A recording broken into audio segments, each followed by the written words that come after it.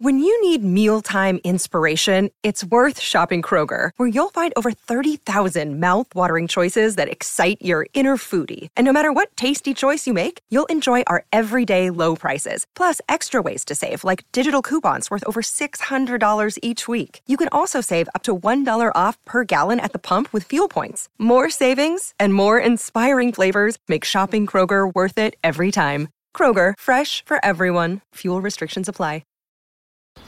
If you're thinking, I should go for a run today, but it looks like it could rain, Sierra says save on Epic rain jackets. If you're also thinking, but I can't go out in these beat-up old running shoes, Sierra says save on top brand running shoes. And if you're still thinking, but I'm also busy performing brain surgery, well then we say, you really should have led with that. Sierra, let's get moving to your local store, like now. Go! Another day is here, and you're ready for it. What to wear? Check. Breakfast, lunch, and dinner? Check. Planning for what's next and how to save for it? That's where Bank of America can help. For your financial to-dos, Bank of America has experts ready to help get you closer to your goals. Get started at one of our local financial centers or 24/7 in our mobile banking app. Find a location near you at bankofamerica.com/talktous. What would you like the power to do? Mobile banking requires downloading the app and is only available for select devices. Message and data rates may apply. Bank of America N.A., member FDIC.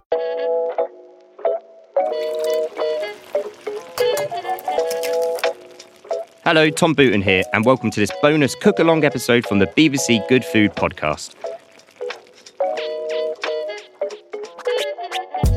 In this week's episode, I talked about my favourite dish, and here I'm going to give you my recipe for brined, stuffed, and beautifully roasted chicken. Don't forget, you can pause this episode at any time if you want to cook along with me. This recipe serves 4, and the ingredients you need are 1 whole chicken from the butcher, 300 grams of salt, 3 litres of water, 1 extra chicken breast, 1 whole egg, 3 tablespoons of double cream, 1 bunch of parsley, 1 whole lemon, 2 cloves of garlic, and 1 tablespoon of Dijon mustard, and 2 litres of chicken stock.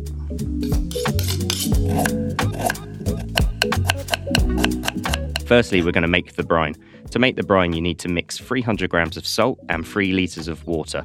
Bring this to the boil and leave to cool. Once cool, add in the chicken and brine in the fridge for 4 hours. After the chicken is brined, remove from the water and gently wash under a cold tap and then dry on tea towels. For the stuffing, using the spare chicken breast, blitz this in a food processor with salt and then carefully add in the whole egg, cream, and blitz until smooth. Remove from the food processor, and now you can add in the extra flavour. In here you can add the chopped parsley, the grated lemon, the mustard, and the garlic. Also, if you'd like, you could add some extra flavour in here as well, like some diced bacon or ham, and then fridge until needed later on. In a large pan, bring the chicken stock up to the boil, and then add in the whole chicken. Remove from the stove and leave to cool in the stock. Once the chicken is cool and the skin is set, carefully using your fingers, get underneath the skin and remove the skin from the breasts, keeping intact the skin to the whole crown.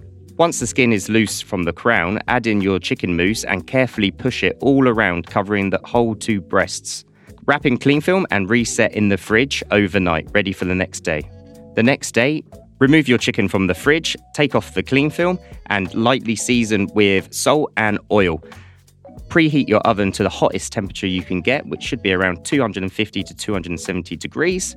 Get a tray and a rack, place the seasoned and oiled chicken on top, and put into the preheated oven for 8 to 10 minutes until golden brown. It's very important now that we check that the chicken is 100% cooked by touching the bottom of the carcass. If it's firm to a touch and the juices are running clear, you can tell it's cooked. When removed from the oven, leave it to rest for around 20 to 30 minutes, and then you can cook the rest of your vegetables for your dinner. If the chicken gets a little bit too cold, you can always place the chicken back into the oven and just warm back through gently at any temperature. Once the chicken is ready to serve, place onto a large chopping board, remove the legs carefully, place a knife and a fork on the table, and everyone can dig in and enjoy. Thank you for listening to this bonus cook-along episode. For more recipes, please see bbcgoodfood.com.